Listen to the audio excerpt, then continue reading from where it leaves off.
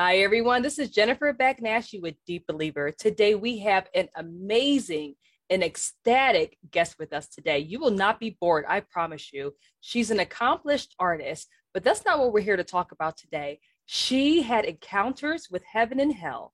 She actually died multiple times or had near death experiences.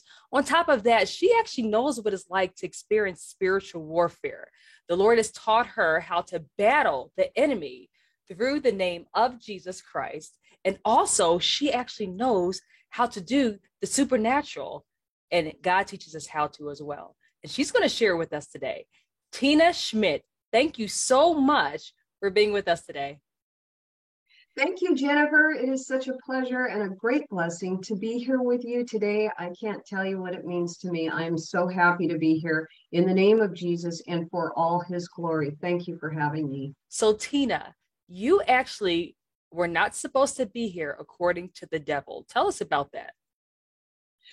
I guess my story starts while I was still in the womb. My mom, I had three older siblings. We're four together.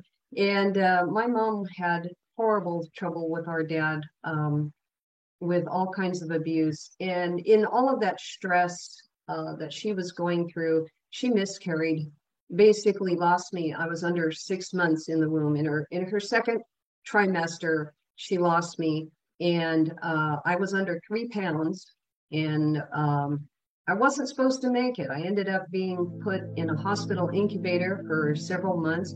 She said I was so tiny I could fit in her hand and she could see all my organs because my skin was so transparent. She could see bones and organs through my skin. That's how um, much of a fetus looking I was at that time. So I guess the enemy had wanted me not to be able to come and get to this point to share about Jesus, but God had other plans. So, Jesus said, she's mine, and you were born. Let's fast forward to when you were 5 years old. This was the inception of your experiences with the divine, with the supernatural. So, could you tell us about what happened to you at the age of 5 years old? Yeah, so at 5 years old, I was playing in the yard, and we have these garden stones. They're made out of like a red brick, and they kind of go around, they're scallop edged, and they go around the garden and around the trees and stuff. And I was climbing on some things, and I slipped and fell and slammed the right side of my head, crashed it right in on one of those bricks. It crushed my skull in and caused a very severe epidural hematoma. It's where the skull crushes in, and then the brain, it can't swell out because everything's crushed in, so it began to bleed inwardly. And this put tremendous pressure on my autonomic system and my retinas for my eyes, my eye nerves. It began to starve my brain of oxygen in certain areas, and so I went into the hospital. We were latchkey kids and kind of raising ourselves most of the time. And my brother called my mom called the ambulance. And the next thing I know, I am at the hospital, but I'm hovering over the body of this little girl. This is my next recollection. And I see, these doctors looking down, and I'm seeing this little girl, it's me, but I don't recognize it. I'm just observing. And then suddenly um, I go back into my body, and they have this oxygen mask or some kind of a mask over me. And I remember being repulsed by the smell of either the mask or the oxygen or whatever they were pumping in there. And I rejected it. And suddenly I was back out of my body again. So I'm looking down, hovering around over these figures, and then like gravity slowly with a helium balloon, I just kind of rolled and bounced kind of like this along, went down underneath the table, the gurney, and saw the doctor's legs kind of oriented downward, and I saw the tiles of the hospital, the speckled tiles of the hospital floor. And then it was like, I just disappeared down into like a chute or darkness. In the next moment, I alighted into a dark gray environment, which to me is the second heaven. Now that I know where it was, but back then I didn't know. I was just a 5-year-old observing, and I saw this being who looked big and monstrous, strong. He was gray, had a form, but he also had what appeared to be thousands of undulating spirits in him and around him. He had eyes, he had a face. And I'm overwhelmed. And in that environment and seeing this thing, I understood instantly that this was a creature of dominion. It had power and it had strength and it had dominion. Even as a 5-year-old, this was an instinctive thing that this thing had some kind of power. And I began to get concerned and afraid. And then somebody to my right, it could have been Jesus, it could have been an angel, began to orient me downward to look at something he was opening. So like a curtain or something that pulled back, I began to see the earth. And then as I looked at the earth, I began to go down towards the earth and look towards the people. And then I began to search for my family. I was concerned about my family. And I spotted them.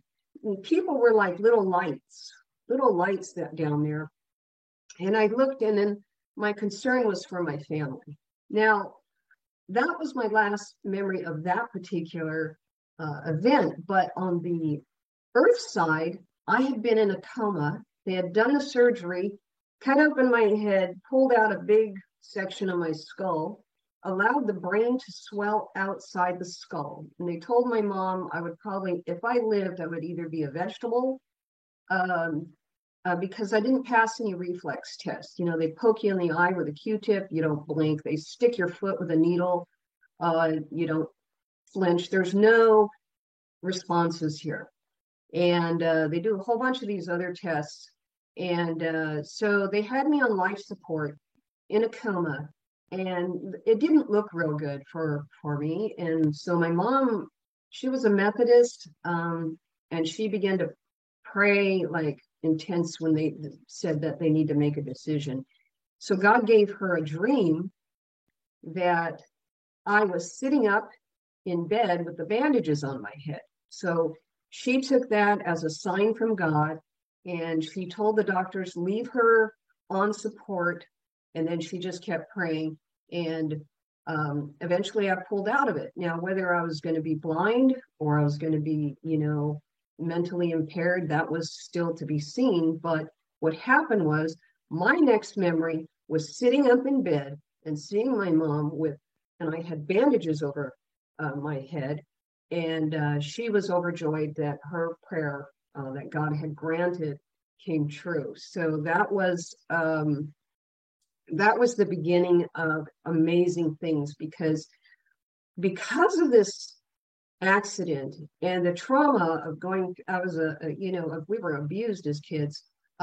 This had left a gateway open for the enemy, and it also provided amazing training opportunity in this warfare in my life. So I don't want to get too far ahead of myself, but now that I look back in retrospect, which is a great teacher, if we look back, we can see how God had been working and weaving his amazing power in my life, even unbeknownst to me. So now, how long were you in the coma for when you were 5 years old? I never got the exact time span from my mom. I know it was a few weeks because it took time for that brain swelling to go back down underneath the skull and stitching me up. When I got home, they had shaved me off completely bald. And when I got home, I remember as a kid looking over the dresser, looking at this big Frankenstein thing with these big silver staples in my head. And I was like, oh, wow, that's pretty rad. Kids used to think I was a boy because I had no hair. I was like Buddha head, right? So I I wore a scarf, to kind of cover that scar, but it used to scare kids, and so it was an interesting, challenging time. Wow. Now, how For long did it feel like you were gone for? Because I know a lot of people when they have out of body experiences or when they're with Jesus. as a 5-year-old, there's no real comprehension of time. I couldn't tell you. And I would not want to speculate now as an adult to try to fit that in because I'm going to tell you what it was, how I viewed it at that time, at that age. I couldn't tell you. My mom, I'm sure it was a few weeks because my mom said it was a while, but I didn't ask her on the exact time frame of that. Yeah. Okay. So what about when you were 13 years old? You had another encounter, but this was something where an angel or Holy Spirit whispered something into your ear. What happened?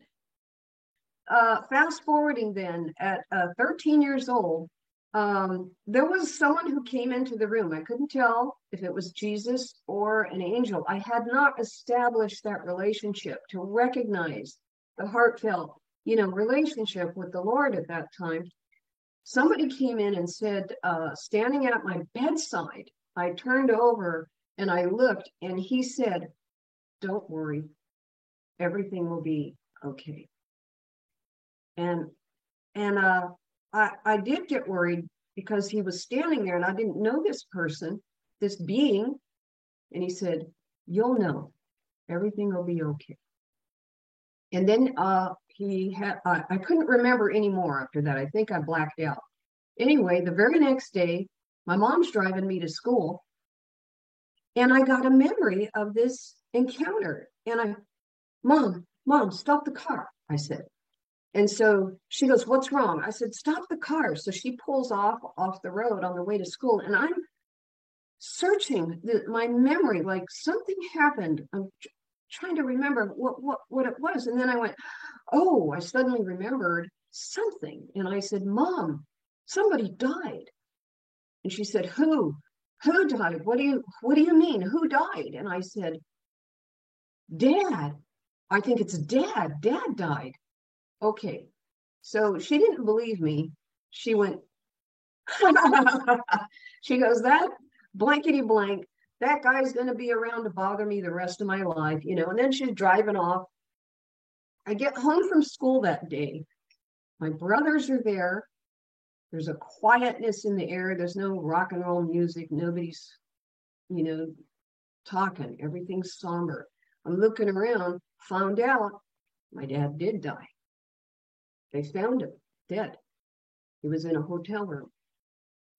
So,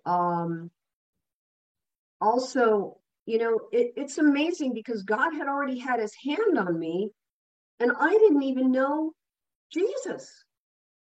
Now, when I was in third grade, I would say I was maybe 9 years old or 10. My stepmom had bought me my first Bible. And that was my only awareness of something out there, supernatural. I read this kid's Bible, Marian's Big Book of Bible Stories, anyway. Beautiful book. And I saw these pictures in it. I saw these people who had these things. And I asked my Mom, who is this God? Who's God? She says, "He's the one that made everything." And I'm looking through this Bible. So it was my stepmom that had bought me the Bible. Now, my mom and stepmom are great friends, and there's a story in there about this. But anyway, that was my first inkling about there being something else supernatural out there. And God had been trying to reach me through the pictures of this kid's book because it was full of animals and full of color and full of stories. And he was trying to awaken me even as a kid in third grade. So now here I am. I'm 13 years old. Our dad has died. And at 14, I actually started going to church after he died. I found a group of friends, started going to church. And at 14, I got baptized. And then I got the most amazing revelation of the Lord when he came as a loving spirit to me. And it was the first time in my life that I had an awareness that somebody loved me that wasn't family and wasn't going to hurt me. There was a genuineness in this kind of love. It was it was different. I hadn't had this kind of love before. It wasn't covered with pain. And it was Jesus. And so he broke a part of my heart. All these tears came out that I was worthy. Somebody found me. Somebody made me worthy of love. Someone had faith in me. It was Jesus, that he had interest in me. And so I tried to pursue that through church and talking about him with friends, but he was still a concept. There was something here, and yet he was still some kind of an iconic concept. And there was a great distance between what my mind was feeling and what my heart was feeling. And I think because I had so much post-traumatic stress in growing up, there was a lot of strongholds in the way that inhibited that understanding and connection at that age. Yeah, it was a little rough. And then, but I continued to search him out. And then I think the Lord wanted to give me another boost. So this happened around when I was 24 years old, when my brother became ill. What happened then was I got a call from one of his friends that he was in the hospital and he had to have surgery. So I said, okay, I'm gonna go down and visit him. I grabbed some magazines, thought I'd cheer him up. And I go down there and he is unconscious and he looks pretty bad. Something not right going on there. He went in for ulcer surgery, and yet they had an incision down on his gut that was pretty big, and there was something wrong. So I stood by his bedside and puzzled why he's not getting better. By the fourth day, they had to do a trach on him, and he went into a coma. So we're all puzzled. I stayed with him day in and day out, didn't understand they had to have some kind of a rib thing to hold his gut in because he wasn't healing. So they had gone in to do this surgery on him. And on these wounds, he was going to have ulcer surgery, and he just kept bleeding. He was a bleeder, just kept bleeding out of these wounds. So I was puzzled and just broken up. We'd never had anything like this happen, and he was the sweetest. So it's my older brother who's 10 years older than this middle brother, who was 8 years older. Than I had an older sister who was about 5.5 years old. So this was the one that was my middle brother, 8 years older than me. And, he was only 31 years old, and we couldn't figure it out. So 10 days into this, an angel comes to visit me.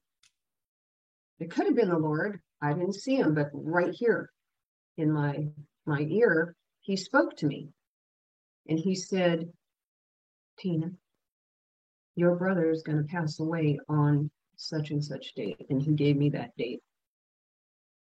And so I didn't want to believe that. And days had passed. Pretty soon he was on life support.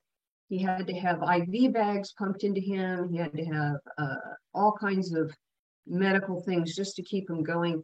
I got my mom out from another state. I called her. I said, hey, you got to come out. She came out. And I think right before that day, the night before that day was coming, that exact date, I said, Mom, whatever you've got to say, let's go down. You got to tell him whatever your last words to him. Let's get this done. So we went, and I stood on the right side of him. She was on the left side, and it was just the two of us. And I began to, when I held his hand to speak to him, now he's in a coma, his eyes are closed. He's got respiratory support. He's on a machine. He's got IV bags, 11 IV bags. I don't know what they were all. But anyway, something happens. Great power came over me, through me, and began to speak to him in a way I couldn't even repeat. I began to tell him how much he was loved, how much God loved him, how much we loved him. I began to reflect on his life. I began to examine for him all the things he went through. I said, God understands all these things you went through. And he doesn't blame you. He loves you, and he knows that you have loved him, because my brother was a Christian. He had a big tattoo, a cross on his chest, and he was very gentle soul, and he loved Jesus. So anyway, I'm ministering to him on his bedside here, telling him things I couldn't possibly know as a 24-year-old. And it's just pouring out. My mom's looking at me like, what? You know? But I'm locked into this moment with my brother. And then I said, you may not understand all the things right now, and you've had so many questions in life, but when you go over to the other side and you're with Jesus, he'll answer everything for you. And I said, if you need, don't hang on here just for us. We understand. And if you want to go with Jesus, you can go with him. If you want to let go here, we understand. We're not holding you, but we want you to know we love you and support you. He squeezed my hand, he took a deep breath and exhaled. Now, all the time he'd been in the hospital, his heart rate was like 150, 180, just constant. And I watched as that monitor, just the beats went and just started, he had a normal heart rate. And he took a deep breath. It was like for the first time since he was in there, he could rest. I saw his body go like this, and it was peaceful. I said, okay. And my mom said what she needed to say. We left. The very next day, while I was at work, I heard the voice say, it's time. 5 minutes later, I get a call at my desk, and the hospital says that he passed away. So I go home to get my mom. I later found out that at the hospital, they have to wait 5 minutes. After a person passes, they have to keep them on life support and wait for 5 minutes to declare he's gone. And that's exactly what happened. So I had heard about it the 5 minutes before I actually got the phone call. Now, we had the funeral, and I had to organize a lot it was a lot for a 24-year-old. I mean, I was the youngest, but I happened to be the one that could keep it together. And I had to arrange for the funeral, get friends together, a little bit of family, and it was a very small and quiet funeral. Got mom back home, all the hoopla's over, and I was exhausted. And a few days after, when it hit me, because I had been hoping for 40 days, I'd been hoping for him to live and stay alive and to live, and I was putting all my hope into him. When he passed away, I still had to keep the ball rolling. Now I had this downtime, and I was exhausted. It was like everything caught up to me. And I collapsed on my bed. I was really tired. It felt like I was just sinking deeper and deeper into my bed. And then something amazing happened. I was whisked up out of the physical world. Like my whole being was like, and I was going through this vortex. I don't know how to explain it, but I was like going through at great speed. It was just flying, and I'm seeing these lights just go past, and there's this little light at the end of this vortex or this tunnel, and it's streams of light, and it looks like I'm shooting through stars at warp speed. We didn't have any warp speed technology special effects back then, but that's what I was seeing, just going through something at great speed. And then I see this light, and it comes at me like this, and I hit the ground running, and I'm like, I don't know how I knew to run, but I'm suddenly in heaven, and I can see the green pastures, the trees, the sky, everything is alive with God. And I'm looking in the distance, and I'm running like, speed as fast as I can. In the distance, I see someone running towards me. And he's this big, and then he goes, he's here. It's my brother. And we just came together like, bam, and I'm holding him, and he's holding me, squeezing me. And I got my head against his neck, and he's just swinging me around, and I'm holding on, and I'm just filled with joy like you can't believe. Filled to the brim with amazing, amazing joy. And I finally stepped back to look at him. He is flawless. There's no scars. There's no cut above his eye where he was beat by our dad. There's no scars on his face. There's no cross tattoo on his chest anymore. He's whole and he's strong. He looks like a beach boy. He's got the tan, he's got beautiful hair, and he's glowing. He looks amazing. And his eyes were full of light, and we're talking, trying to get caught up with each other. And I asked him questions and we conversed, and he didn't remember anything bad from Earth. He didn't remember the abuse. He didn't remember anything bad. What he remembered was me speaking to him by his bedside. He remembered my words. And it was a very touching moment. It was so wonderful to see him. And then in the distance, I see family running towards me, like running speed, and they come and they put their arms around me and, how you doing?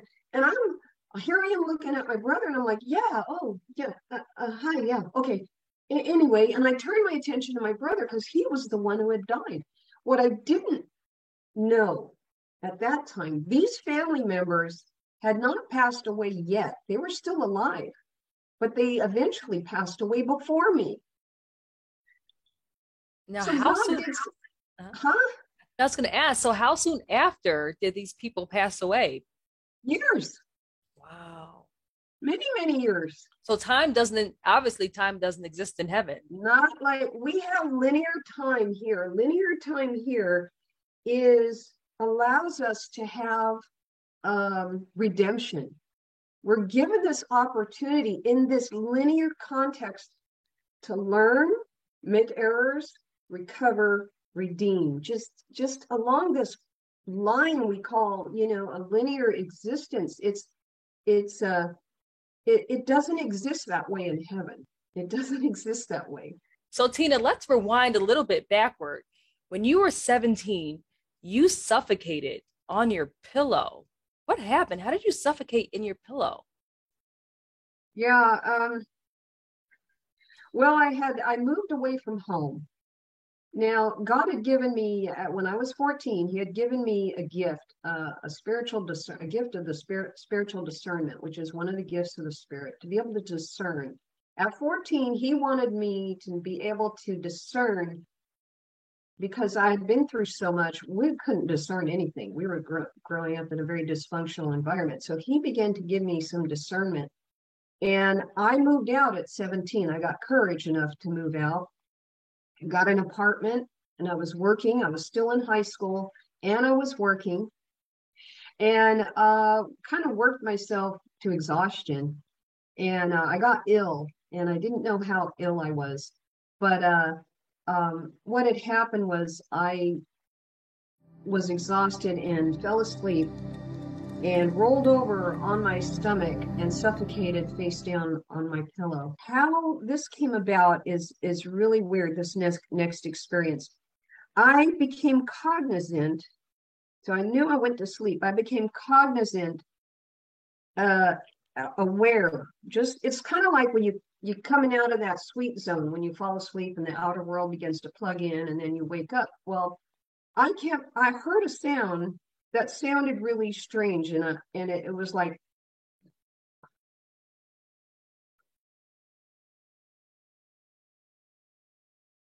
and I thought, who is playing that drum?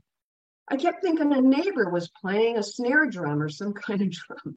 And I'm hearing this and I'm like, I can't sleep with that drum going off. Who is playing this drum?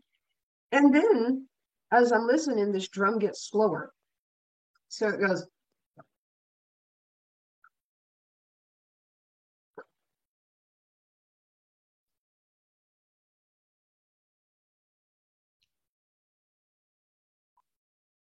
and just stopped. So I'm thinking, finally that drum has stopped and I can rest. But instead of resting, what happened was I started to feel pressure, the strangest kind of pressure. There's nothing human to relate to this. This is all like a supernatural sensation. But if you could imagine every sensation in your body, every physical surface of your being shrinking down and being compressed to the size of a golf ball. That's what it felt like. How all of the sensation and all that I am could be compressed down tiny is beyond me. But it compressed. And then simultaneously, I had a strange sensation right here at the back of my head, as though I was being pressured there. In the next instant, I hear this, like a, champagne bottle or a cork going off. And I'm popped out of the back of my head. Now I can see my hair, and I'm rising up uncontrollably, rising up. I get about 3 or 4 feet, going into 5 feet, and I begin to realize, and I see that form. That form is flat. It's lifeless. It's like just flat. And I go, oh my God, and I start trying with my invisible spirit limbs to get down into that body instinctively. It's like a fish knowing he's got to get back in the water. I knew I had to get back in that body. And I kept struggling and struggling. Nothing happened. I just kept drifting up, drifting up. I was in terror by that point. Absolute horror and terror at that point. Now, here's another strange thing that happened sensation-wise. I felt like as I rose up and I hit the ceiling, I realized something's really wrong now, and I'm screaming terror at the top of my lungs. Okay. Then all of a sudden, I felt like I was being unfurled, like a small ball of yarn being spun out, just like that. And it happened so fast, and then the rest of me just went with it. In the next instant, I was deposited like this, just that fast, whole 360-degree view in what looked like hell.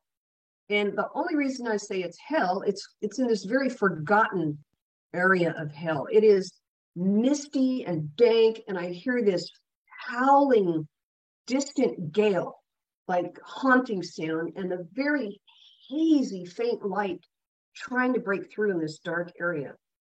And I'm perplexed and I'm puzzled. 360-degree view, how can this be? And then all of a sudden, I look over, something's caught my attention, and I see these skeletal, malformed beings coming at me, these gangly guys coming at me. One of them grabs me, and I'm looking at this thing face to face. It kind of reminds me of the Indiana Jones movie when he goes into the tomb for the Ark. And my screaming bloody murder starts up again because it's pure instinctive. And I'm screaming and screaming, looking at this thing and screaming. I don't know how long I screamed there, calling out. Then all of a sudden, I was unfurled again like a ball of yarn or string going like this back into my body. And it was like filling up, if you could imagine your body being like an empty bottle, being filled up from the toes, feeling every sensation of your soul plugging into every physical cell. It's like everything going back exactly the way it's supposed to, filling me up like this, like I was water, just filling up all the way to the top of my head. In the next instant, I hear that drum again. First it's silent, and then I hear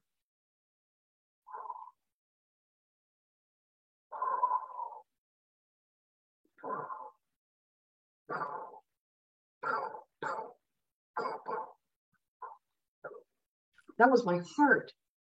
This went on for about 5 minutes, from slow to normal speed, before I could even grasp what was going on. And then I'm face down, and I kind of turn over, get some air on the side of my head, trying to breathe. I call my boyfriend at the time, and he took me to the hospital. And then, of course, that's when I found out I had pneumonia, and it had really suffocated me. So my lungs had already been filled up. Didn't know, because I'd been working so hard, I'd worked myself to the bone. And I think my other supernatural experience around that time, I'd been praising Jesus. Now that event's over, But another time about the supernatural during that whole time when I was in that same apartment, I'd been praising the Lord and playing on my guitar. Have you seen Jesus, my Lord? You know, he's here and playing view. And suddenly the presence of the Lord comes in. Now, I hadn't really known Jesus or his presence at the time. And it comes in as physical feeling, as you can imagine. When someone comes in physically, you can feel it. You know, they're right there. You can kind of, you have a sense, but this was a powerful sense. And yet I couldn't see with my eyes anything. And it scared me. I thought a burglar had come in. So I dropped my guitar, and I could feel the presence looking at me. And I went through the house looking for somebody who had come in, but nobody had come in. And I sat back down, and there it was again. And I got scared. And because I was afraid, the presence left. Now I know that that presence was the Lord, but the reason I was afraid is what, like John says in the scriptures, if you have fear, then love has not been perfected in you. And so Jesus was giving me love, but I had fear in me, having been an abused kid and PTSD and living on my own. And there was no way to recognize that precious presence when it came. So I became afraid. And so that was my other experience in that supernatural around that time. Now, I just want to go back just a teeny bit, because I remember when I spoke to you previously, you said, and I know we don't want to focus on hell too much, but you mentioned that the place that you saw was the place of lost souls. What is the place of lost souls? Yes. Because I felt as a child, I had felt abandoned. I had felt that because I had been abused, and none of us could turn to each other. We'd all been abused. We were all under our dad's influence at that time. And I believe he did have some kind of a dark hold over us even after he died. We had a lot to overcome. But this place of lost souls, I feel, was a place where it was full of death and decay. And it was full of the lost who had never come to the Lord, who had never come to God, who had lived an empty, vacant life, and had never chosen to awaken to the power of the Lord. And it could also be a place where these fallen ones had gone, because this was the most forlorn, empty, forgotten, abandoned place I could imagine. And that's the feeling I got when I was there. It was a place of abandonment. And it isn't that God abandons us, but we abandon God. And that's the only way I can say it, that these are the souls that abandoned the Lord. And so they have no eternal life force in them. They're empty shells. And so that was the feeling I got there. Now, when I'm going to contrast that, though, with a later visitation with my brother in heaven, where everything is perfect and full of life, and there's life everywhere, full of God's life, and every human being has God in them and the Lord in them, and it's the whole opposite. Amen. And that's where we want to be. We want to be on the right side. That's right. Not the lost souls.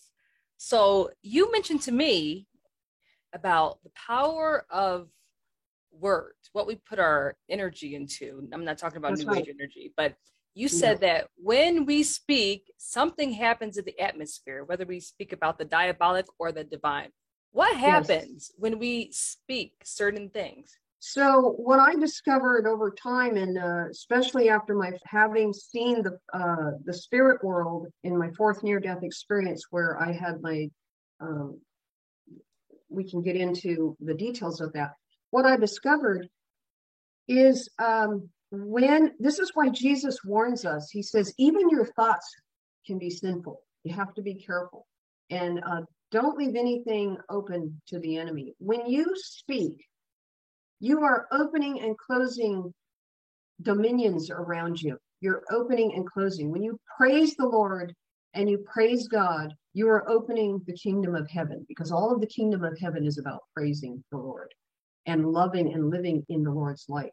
When you curse, when you talk about the enemy, when you elaborate on your sickness, I have seen in the spirit world these fortresses open and close according to your words.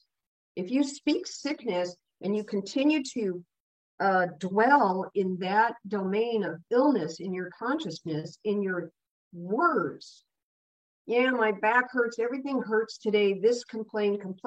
You are speaking into existence the very thing you're trying to get away from.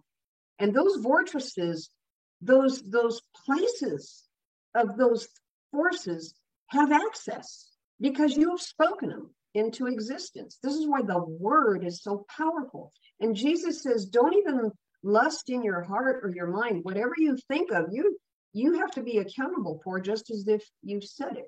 And there are angels in heaven that mark not only your words, but they mark your thoughts. Everything is known to God and laid bare. And I also became aware of this during my my life review before the Almighty.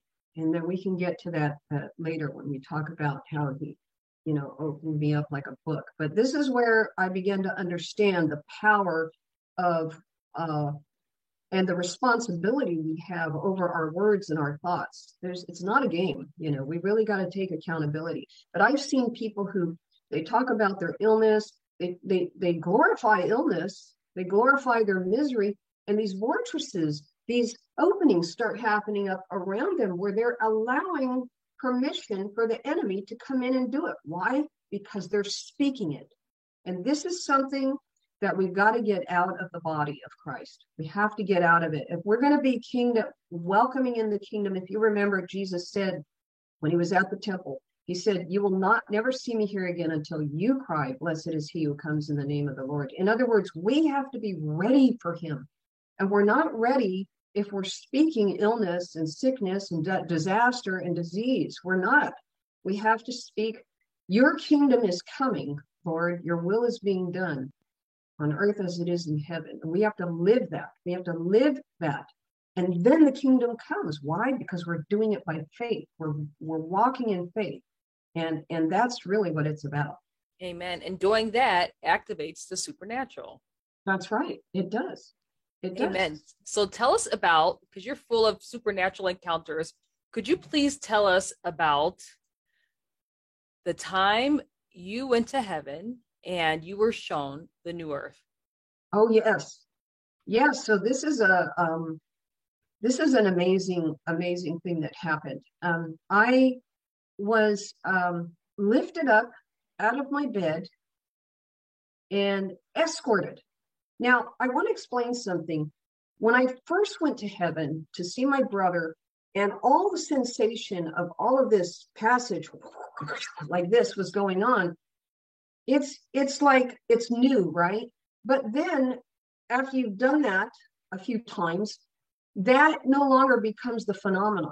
You just kind of, you're from here and then you go there. And it's kind of like for the first time you take a bus ride into a new city, you look at everything going on. But after you've been there, you just don't notice the passage of time. You read your book, you're on the bus, you're off the bus. You don't notice all this stuff going on. So that's kind of how this visit was.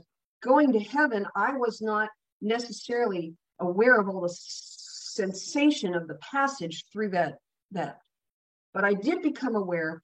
We went through the front door. We went through my bedroom door, through the closed door, over through the living room door. And it's really weird because when you walk through things, you can actually feel the substance of what they're made of. So you go in, you can go in, out, whatever. And the escort, my angel, took me through the door and we went into what I would call the new heaven and new earth. It was a convergence. I had seen the earth was completely changed. I saw the convergence of this new heaven and new earth, and it was really like they had become one. It was the most phenomenal awareness. And I looked, and the whole landscape had changed. There were hills and green pastures and trees and flowers, and everything sang. I was aware everything was singing. The flowers looked like they were sugar coated. They had a glistening essence to them, and they had a song, and the clouds had a song, and the atmosphere, everything had a gold tinge to it. I can't explain how even if I were to talk about it, I can't bring it all here the way it was there, but it was amazing.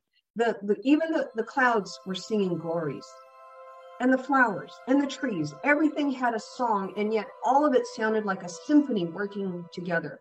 And I'm walking into this new world, and it was the most amazing thing. And I wanted it to imprint me, to imprint my being. Now, I talk about imprinting. It's like when you're training horses and you imprint the baby horse. You handle that horse, so he's imprinted with you and your scent and everything. Well, God was imprinting me with heaven. He was giving me this in the full senses so I could understand and be imprinted in all my soul and consciousness in my body with heaven. So how did you get back? I don't know. I just know what happened was, in the next moment after walking through these glories, the sound, I remember then being uplifted by the sound, just hearing the glories and just hearing the clouds sing and the angels sing. Everything was in glory. And I remember then going from this self into the glory sound, into the song itself, as if I became part of that orchestration as just part of the song. And the next thing I remember was losing sight of that, the being in heaven, but the sounds were still there, the singing. And the next moment, I became gently aware that I was back on my bed. And I became aware of the sensation of being there, but I could still hear the glories. And I said, Lord, don't let me lose this. Don't let me lose this. And I kept hanging on. And that heavenly glory just closed ever so gently. And then I was reintroduced to the sounds of this world. And then I went into tears because it was such a shift. What he was doing was imprinting me. He was giving me an imprint. Now, it's like I said, when you're training a horse or an animal, you imprint them, you pet them. Let's say you're rehabilitating an abused dog. You begin to do things different and pet them and gently and let the dog get used to certain things. Well, God was imprinting me with heaven. He was imprinting me so that my body, mind, soul, spirit, my senses would be imprinted with this. This was his footprint for me to follow in a journey with him that was going to continue, even to this day. When in your experiences did you see Jesus? Because I know you've seen him multiple times. Yes. When did you see Jesus? Yeah, so I think he's come quite a few times. Angels have come too. So these are intermittent visitations by angels and Jesus. I'm going to focus on Jesus right now. He came, sat on the edge of my bed one time. I didn't tell you this because I hadn't thought of it. I just remembered it. He sat on the edge of my bed, and I looked up at him. He had a beard, mustache, hair, like the kind of nice flowing hair. And I didn't understand at that time. I was used to the storybooks, like I don't know how to explain it, but when he's come to me, he's shown himself to me in the typical storybook look that we would expect, the iconic, the guy in the robe with the hair and the beard and all of that. He came in a way that was acceptable to me. So he came, and then he talked to me, and I told him I loved him. And he said, I love you too. And then he had to go. And then another time he came at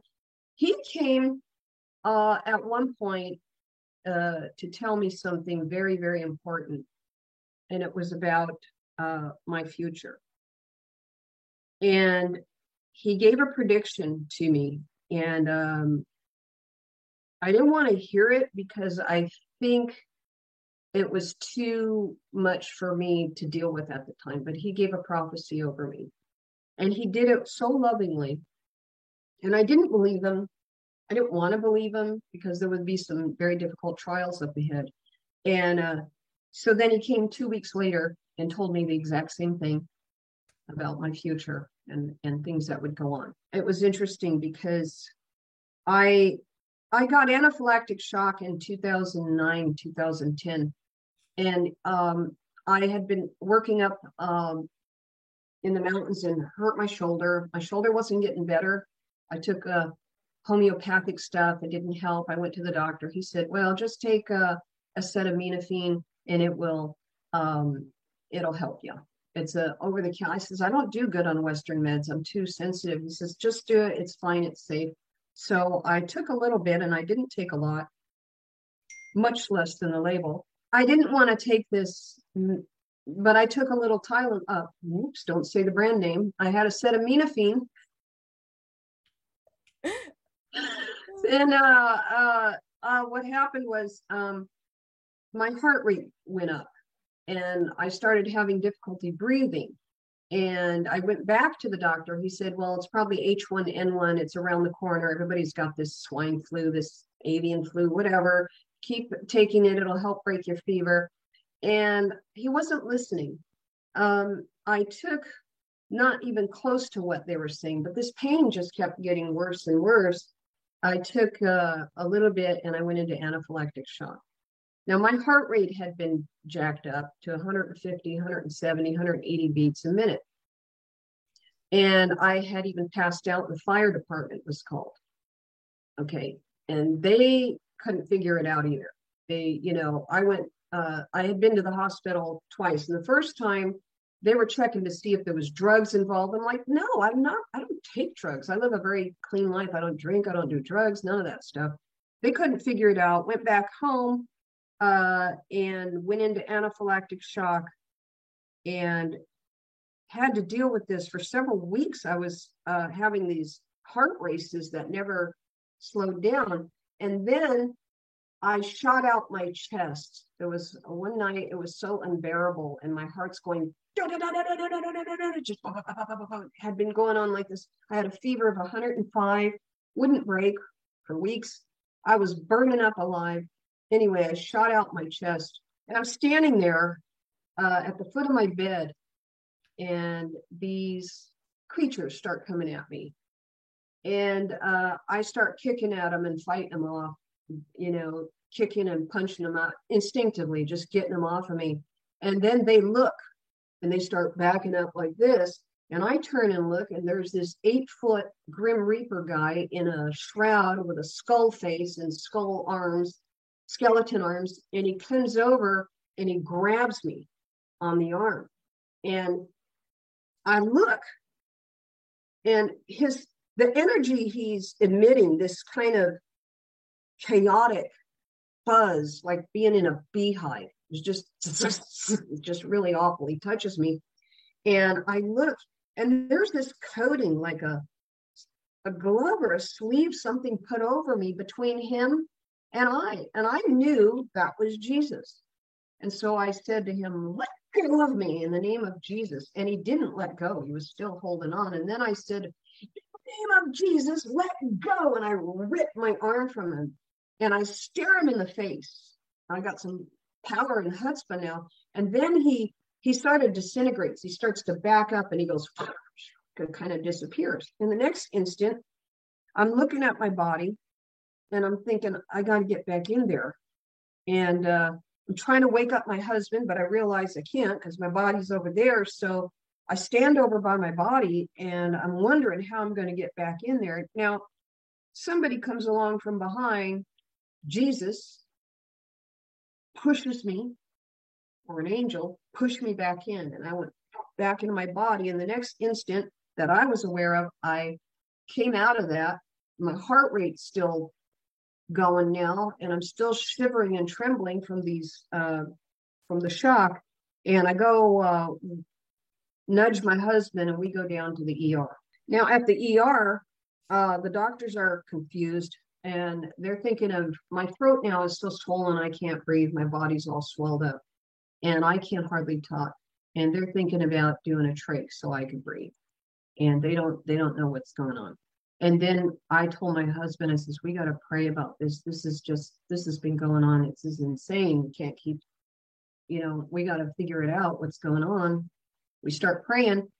Then I hear a voice saying, allergies, I heard.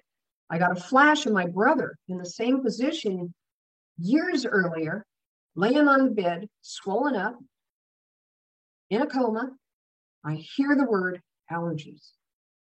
Oh my gosh. So I nudge my husband. I tell him, get the doctor. I can hardly talk.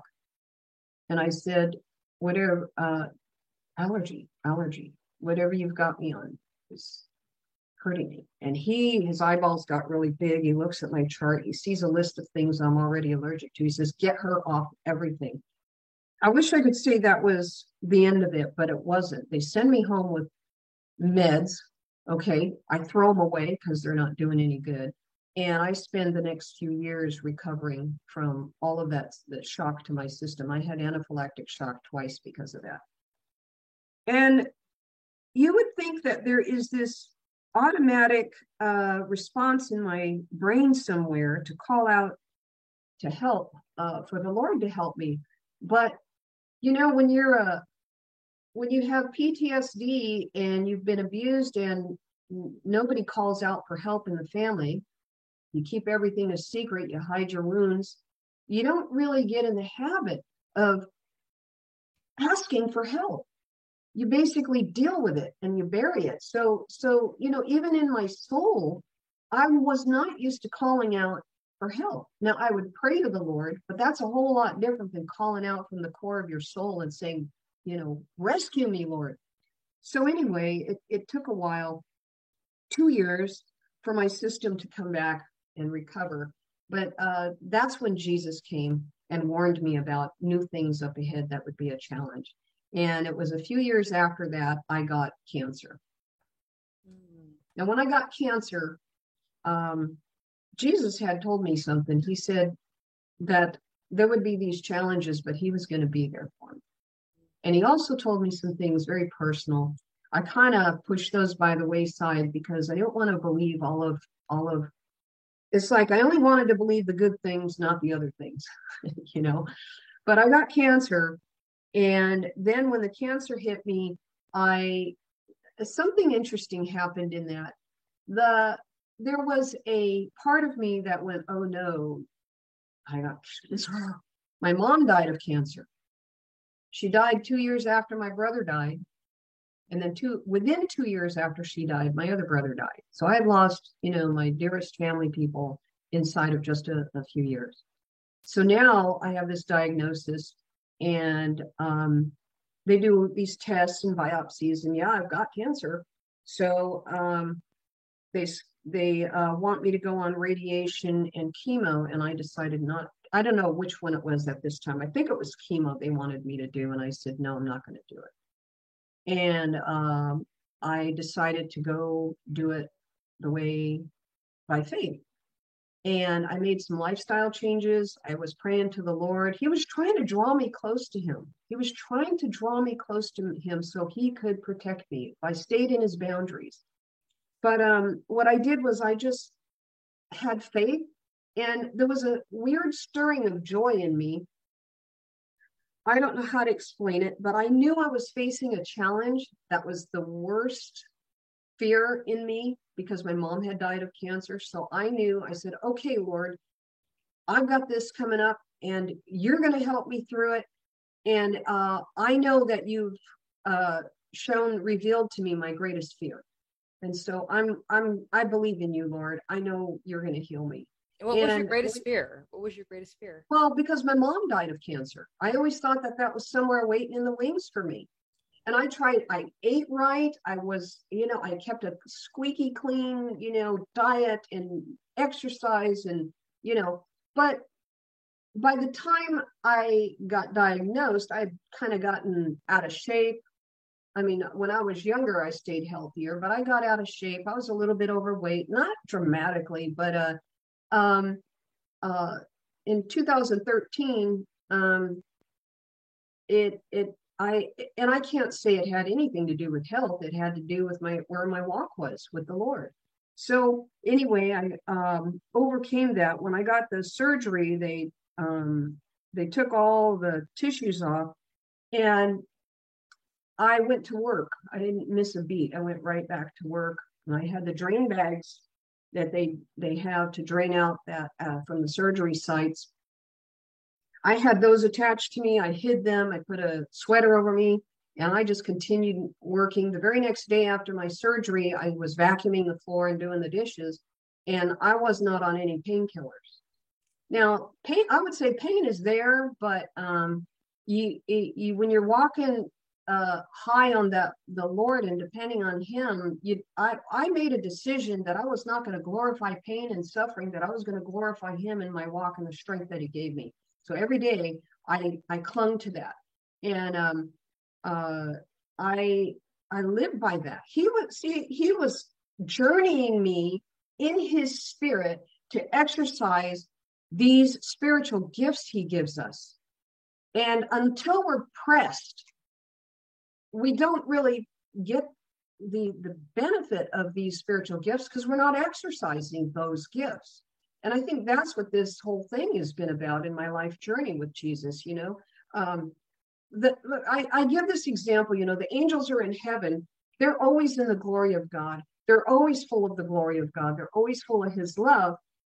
And so they're in that, but they never get the same challenge that we do down here, as we're made in the image of God. But now we can draw and exercise those spiritual gifts, and we can do them triumphantly and in victory and destroy the work of the enemy.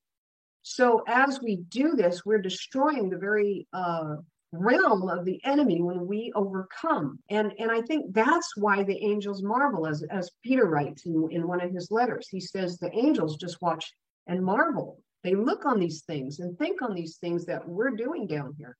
So anyway, I overcame that. What happened was, after the surgery, the pathology report came back and I was healed. They said no cancer was in the tissues.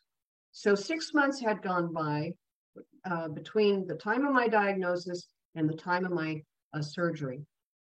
And in that 6 months, the biopsy showed cancer, the x-rays, all of the tests they did showed the cancer. And then after the surgery, they look at the tissue, the cancer has disappeared. So that's a glory for God. That is glory for Jesus and His amazing healing power. Not only that, but the condition of my spirit after that surgery. There was no self-pity. There was none of this, woe is me, and oh, now look how I look, or whatever. There was none of that. It was just all glory of God. And I marched forward and I never looked back. Then in 2015, this is when the Lord came in His full glory. Now, I was, I'd been cured of cancer by the Lord. We still had issues going on. I lost my dog, had to put her down, and had to put my horse down, which was amazing. My horse was so close to me in the past 16 years. I had a lot of heartbreak at that time. Plus, there was other things going on around us. And in 2015, Jesus came, or I should say, I came to Him. So I went back to heaven. I don't know who took me. I think the angels took me to heaven, because there was an awareness of someone escorting me into heaven. I got ushered right in to see Jesus on His glory throne. Now, there's nothing like this experience that I can ever compare anything to on this earth.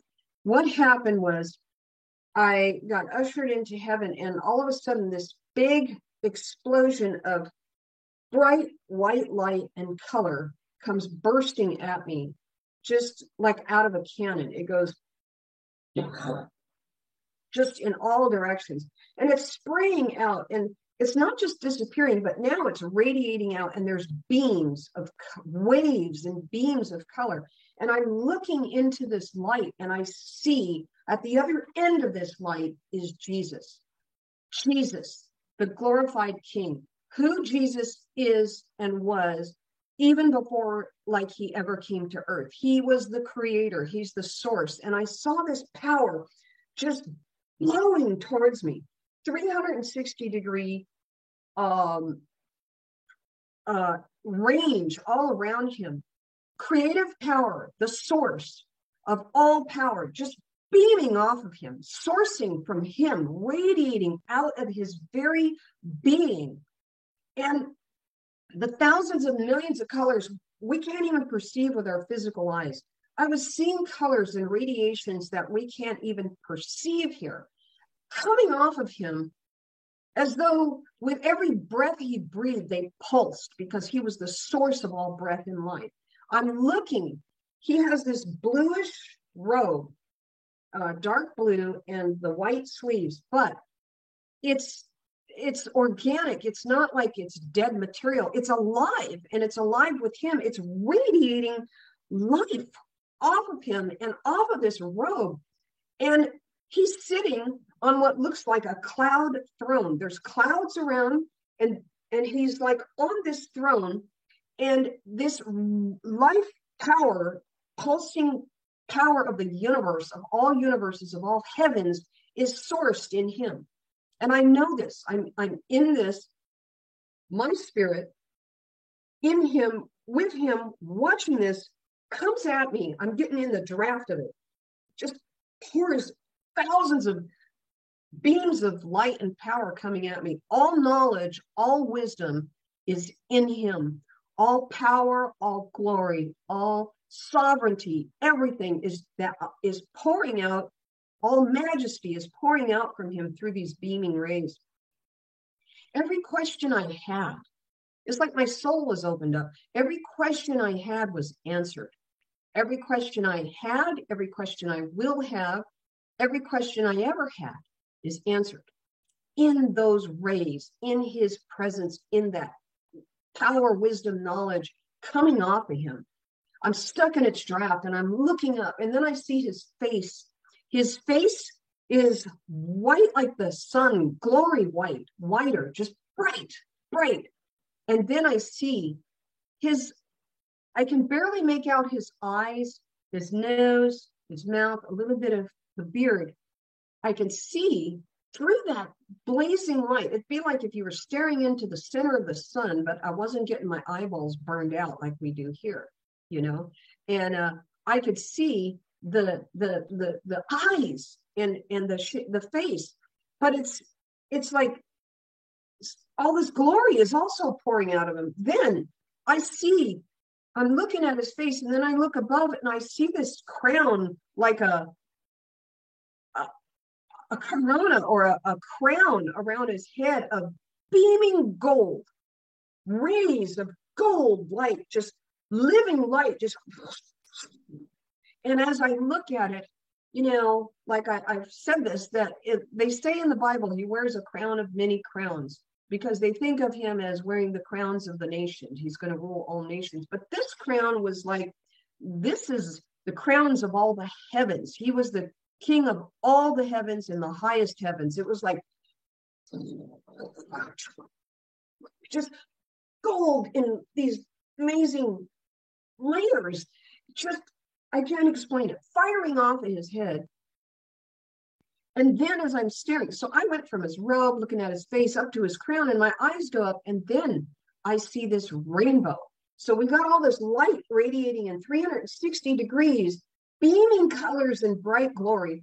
And then I see this light go over his head like this, and it is rainbow in the other direction, a rainbow. So I'm just stunned. It couldn't get more glorious, and suddenly it gets more glorious. It was just the most amazing thing. And every question I had was answered, and I could have stayed there a million years, and it never would have been enough time in that glory. It was like his love pouring out to me, my love just being, I can't explain it. It was my love to him, his love to me, but so powerful. Then what happened is I felt as though he did this, like he reached. And over my head, I feel the sensation of his finger going like this over me. Like he's drawing a rainbow over my head or doing some kind of arc over my head. And suddenly it unzips all this power, all this love, this energy, this thick, powerful, molasses-like energy, just spirit pouring over me slowly and like liquid, but slow and very thick. There's no substance here on earth that I can even possibly compare it to, except molasses or honey, but that's thin, you know, this is thick. It's coming out and this thick. And it goes through my head, through my soul, through my spirit, and I'm aware of this, the physical part, the soulish part, the spirit part, all going, and it's all pouring through my bones, my nerves, my ligaments, my tendons, my organs, like I'm a glass being filled up again, and it goes pouring through all the way down my organs, down my bones, down into my feet. And then it is the way he wanted me to know every nuance of this. He could have poured it on fast. He poured it on very slow. He wanted me to be aware and cognizant of it. This was love in its purest form. His love, his undiluted, perfect, beautiful, pristine love that he has. And he poured it through me.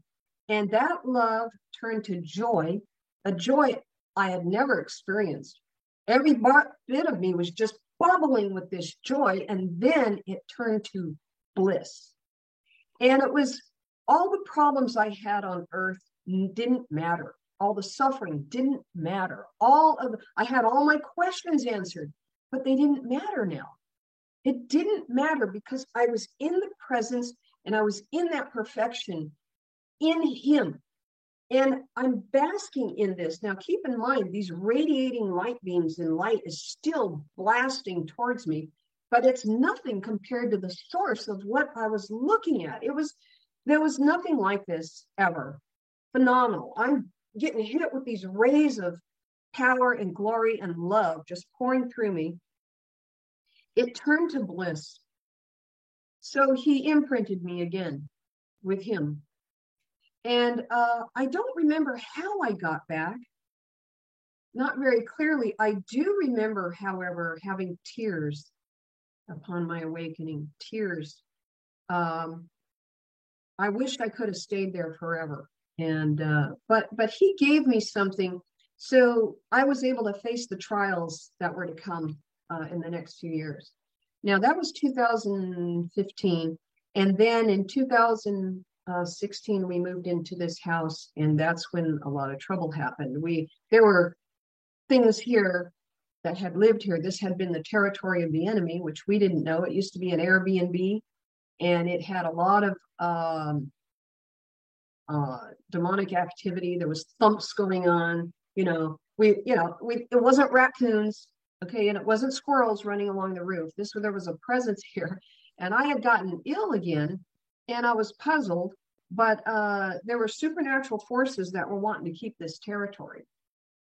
And then doctors tried to put me on some digestive medication. I had migraines. They started to put me on some migraine medication for the first time. I'd never had it before. I was dealing with them. But then something happened. And I think Jesus had blessed me in 2015. He was preparing me for this warfare that was coming up.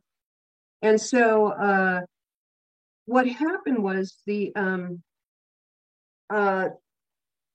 enemy began to take advantage of my weakened state, because there was a lot going on that needed to be taken care of. And we didn't know that this place was, I don't want to say haunted, but it was the domain of the enemy. And so my health started to go down, and I had been in the ER from 2017 to 2018. I'd been in the ER 8 times. And it was all due to the different reactions to medications and things like that. And I was never very good on Western meds, but even the holistic medicine wasn't helping. So there was a power here that we hadn't addressed. We didn't realize how much the enemy had inundated us here. And then in 2019, I had what they call like an internal fire, a cascade effect where your system starts to shut down. I got brain damage. They gave me a medication and it worked. It destroyed part of my brain. Got down into, because you know, the medications nowadays, they work on your DNA. They're down onto this DNA level, and it's very, very dangerous. You know, people get all kinds of side effects, which they try to bury under the carpet. But anyway, this medication went down into my, it had a cascade effect. My system just couldn't take anymore. And it burned down through my spinal cord, down into my nervous system, and affected all of my nervous systems and my brain. I had severe tinnitus. It sounded like a roaring train in both ears, plus these other kinds of, like a 9 alarm system at the fire department, just constant tinnitus going on. And I had a very bad system meltdown. So I got taken to the ER. I was there for 32 hours and I had a heart attack. Then they put me in the hospital for 10 days. But in that ER, I was fighting for my life. And there was my heart rate had been going up for weeks, and it was 150, 170 again. And then I felt the pain shoot out so bad through my chest, and I knew I was having a heart attack. So I got up out of the hospital bed. This is at the ER, and I said, I'm having a heart attack. I was supposed to be watched. There was somebody had left. I guess it was late at night, and I fell forward flat on my chest, and I think there was a bad thing that happened. Something left, like you know, your heart has a pericardium around it. A pericardium is a protective casing around it. Well, I also believe your spiritual heart has a casing of protection around it. And this thing shot out and it rolled off to the side, and I blacked out. The next instant, I woke up, I was on my back, and I had these ER attendants around me, and they told me, you gave us quite a scare. And they doctored me up and they got me out of there and into a hospital where I was for 10 days fighting for my life. My system had shut down. So I was having all these system failures right and left. And during that time, the enemy would come and try to destroy me and take me out of my body. Now, let me tell you what this damage felt like. It felt like thousands of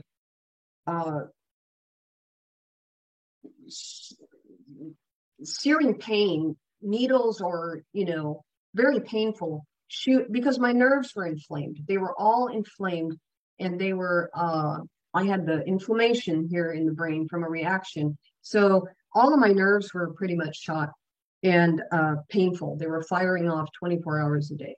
So anyway, in the hospital, the enemy kept trying to take me. The doctors are pumping me up with meds that are trying to kill me. They don't know it's hurting me, but I couldn't do well on them. So I said, that's it. I've had it. When they would give me the meds and I'd stick them in the corner of my mouth, pretend I took them, and then I'd spit them out. And I told my husband, I'm out of here. You get me home, I'll die at home. I want to die at home. I don't want to die here. So we got me home, and that the most amazing thing began to happen. The Lord began to work with me in the most amazing ways. But I had to be broken down so much that He became the only thing, the only hope, the only thing left. So my brain wasn't functioning well. My body wasn't functioning well. The only thing left that He was working with was my spirit. He had, pretty much tried to help me through it all, and things had begun to shut down, but He was there, and He showed up again, and He showed up again. He when I got home, and I think it took me a good 3 years to come out of this. It was at least a year and a half where I could get around without searing pain. But in 2 years, and keep in mind the tinnitus was still firing off, very painful, 24 hours a day. But he would come. One time he came and he put his arms around me gently from behind. He bent over and he whispered the kindest, sweetest things to me. And then he was leading me. He wanted me to awaken to him. He wanted me to awaken to him, to come and awaken to him and to call on him. So that's when I really began this deep and most profound relationship, that I put everything aside and depended on him. And then when I started doing that, the demons got weaker and weaker and weaker. And one day they had their comeuppance because I went to war with them. Now, keep in mind, physically, I'm still flat on my back. What happened was, in the spirit, the Holy Spirit helped me, and Jesus helped me. He's in me. And he kept Jesus kept all that day saying, I love you. I love you, Tina. I kept hearing his voice tell me he loves me. And I went to the doctors for my appointment. And then at night, I had warfare like you wouldn't believe. I got up and I began to fight these demons. I was pulling them out. They were coming at me and I would grab them and smash them. I had a weapon in my hand and I was smashing them and their heads exploded into dust. It went boom and just like dust everywhere. And I'm crushing their bones and crushing them. And they start running and screaming and I'm grabbing and crushing them. Yet in my flesh, I'm still weak and flat on my back. Go figure. So anyway, what happened is I got taken to Psalm 18. Psalm 18 is the most powerful psalm. You think Psalm 91 is powerful. Check out Psalm 18, where David writes, the cords of death were around me, but I called out to you, Lord, and you rescued me. He also says, the enemy ran. He says, I pursued my enemies. I did not turn back. I pursued them and they ran from me. He says, I pounded them in the street. They were destroyed like dust and they poured out in the street like mud. And I went, oh my gosh, I'm living that scripture. King David knew warfare and he knew spiritual warfare. And he wrote that psalm the very day he had gotten into a major war and won against 3 different armies. It was amazing. So he knew. And I realized how powerful those scriptures were. And I said, I am living through these scriptures, these psalms. And I also began to write psalms. I began to write songs for the Lord, and he began to manifest through these songs. It's been an amazing, amazing victory for him. Now, Tina, this is so beautiful, but I want you to go a little bit back, because when you said something, I'm sure there were some people who are wondering, why does she say this one thing? When you mentioned when you moved into your home, it was an Airbnb.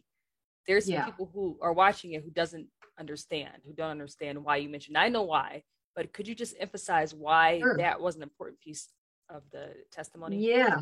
Okay. So, the Airbnb was this house it's a nice house. It's used as a rental place before. It's a vacation home, temporary. They call it a short lease, where people would come in, they vacation, and they go about their business. But what happens is people do things in hotels or away from home, doing things in places they may not do at home. And so what happened is the enemy finds these areas, scopes them out, and takes control of them. Now, what I want, I don't want to frighten people, but remember that what Jesus said, that he brought us the kingdom of heaven. It says the kingdom of heaven is and men try to take hold of it aggressively. They tried to stop the coming of the kingdom here. And we as Christians, we enter a blood contract covenant with Jesus and the Father, and we become part of his kingdom citizenship. So when we're here, we are moving in the kingdom into here. We're moving the kingdom to earth. That's why it says, your kingdom come, your will be done on earth as it is in heaven. So when we as Christians moved in here, the enemy was trying to take possession of this territory that they once operated in. And I was slow on the learning curve. finally got it. And the thing is, though, instead of just praying in the wings for Jesus to do something about it, when my life finally got pushed to that edge, I had to do something and fight back. And that was the awakening of the power of the Holy Spirit. And he gave me that. It says in Jeremiah 23:29, I give you the fire of the word and a hammer that can crush and destroy the rocks into pieces. So he was talking to me through that scripture. And I began to literally crush these demons in the spirit world. And this is the very knowledge and wisdom that the enemy had tried to stop me from before I was even born. Now, you know how runners, they used to think, the 6-minute mile could never be broken. Okay, suddenly someone breaks that record. And then more people can break that record now. They used to think, you couldn't break that 6-minute mile. Then you couldn't break the record of the 5-minute mile. Oh, somebody broke it. Now a whole bunch of people are. See, it's the limitation is in our paradigms. It isn't in God. Jesus says, I give you authority over all the powers of the enemy to crush the snakes and scorpions and the great lion.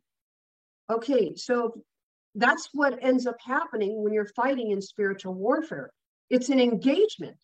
It's an engagement in the warfare. And what I discovered is even though in the physical, I could be flat on my back, in the spirit world, I was carrying out his word. I was carrying out his power that he gives us. And so we speak it. We have to follow through in the speaking of these powerful words that he gives us.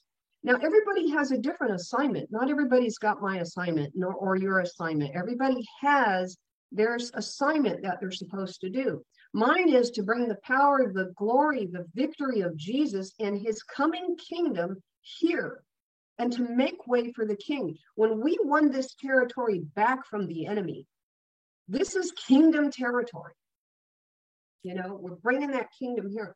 And I got the sin out of my life. It's amazing when you're blind. Like I said before, I got my whole life revealed before my eyes, and I began to see what needed to be taken care of in that sense. But anyway, it's been a journey.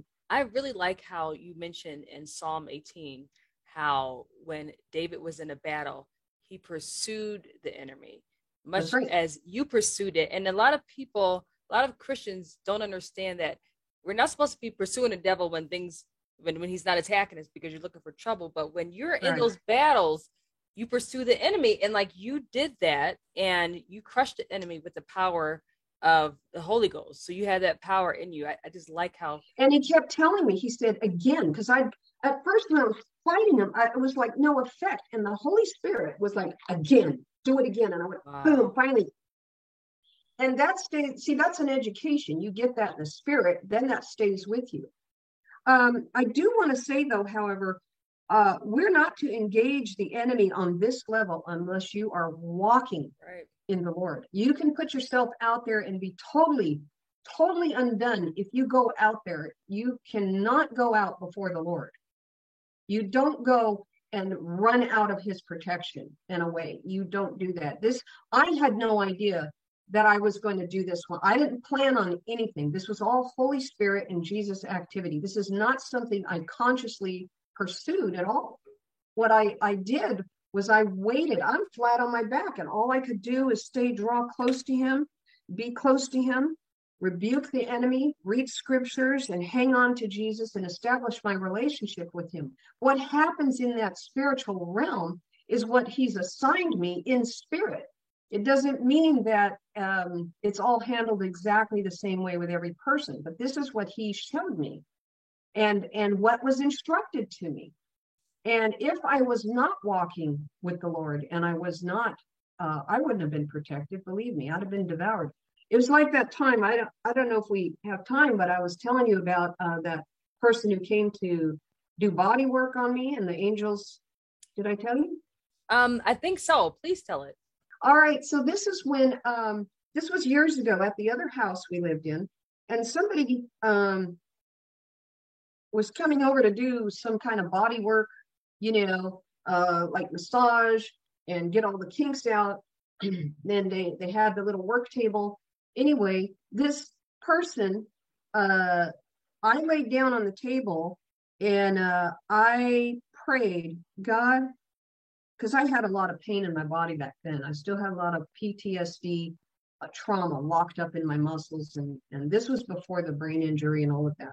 God, I said, please help me. I was face down on that work massage table. And I said, please help me. I don't know what's wrong. I need help. That's what I prayed.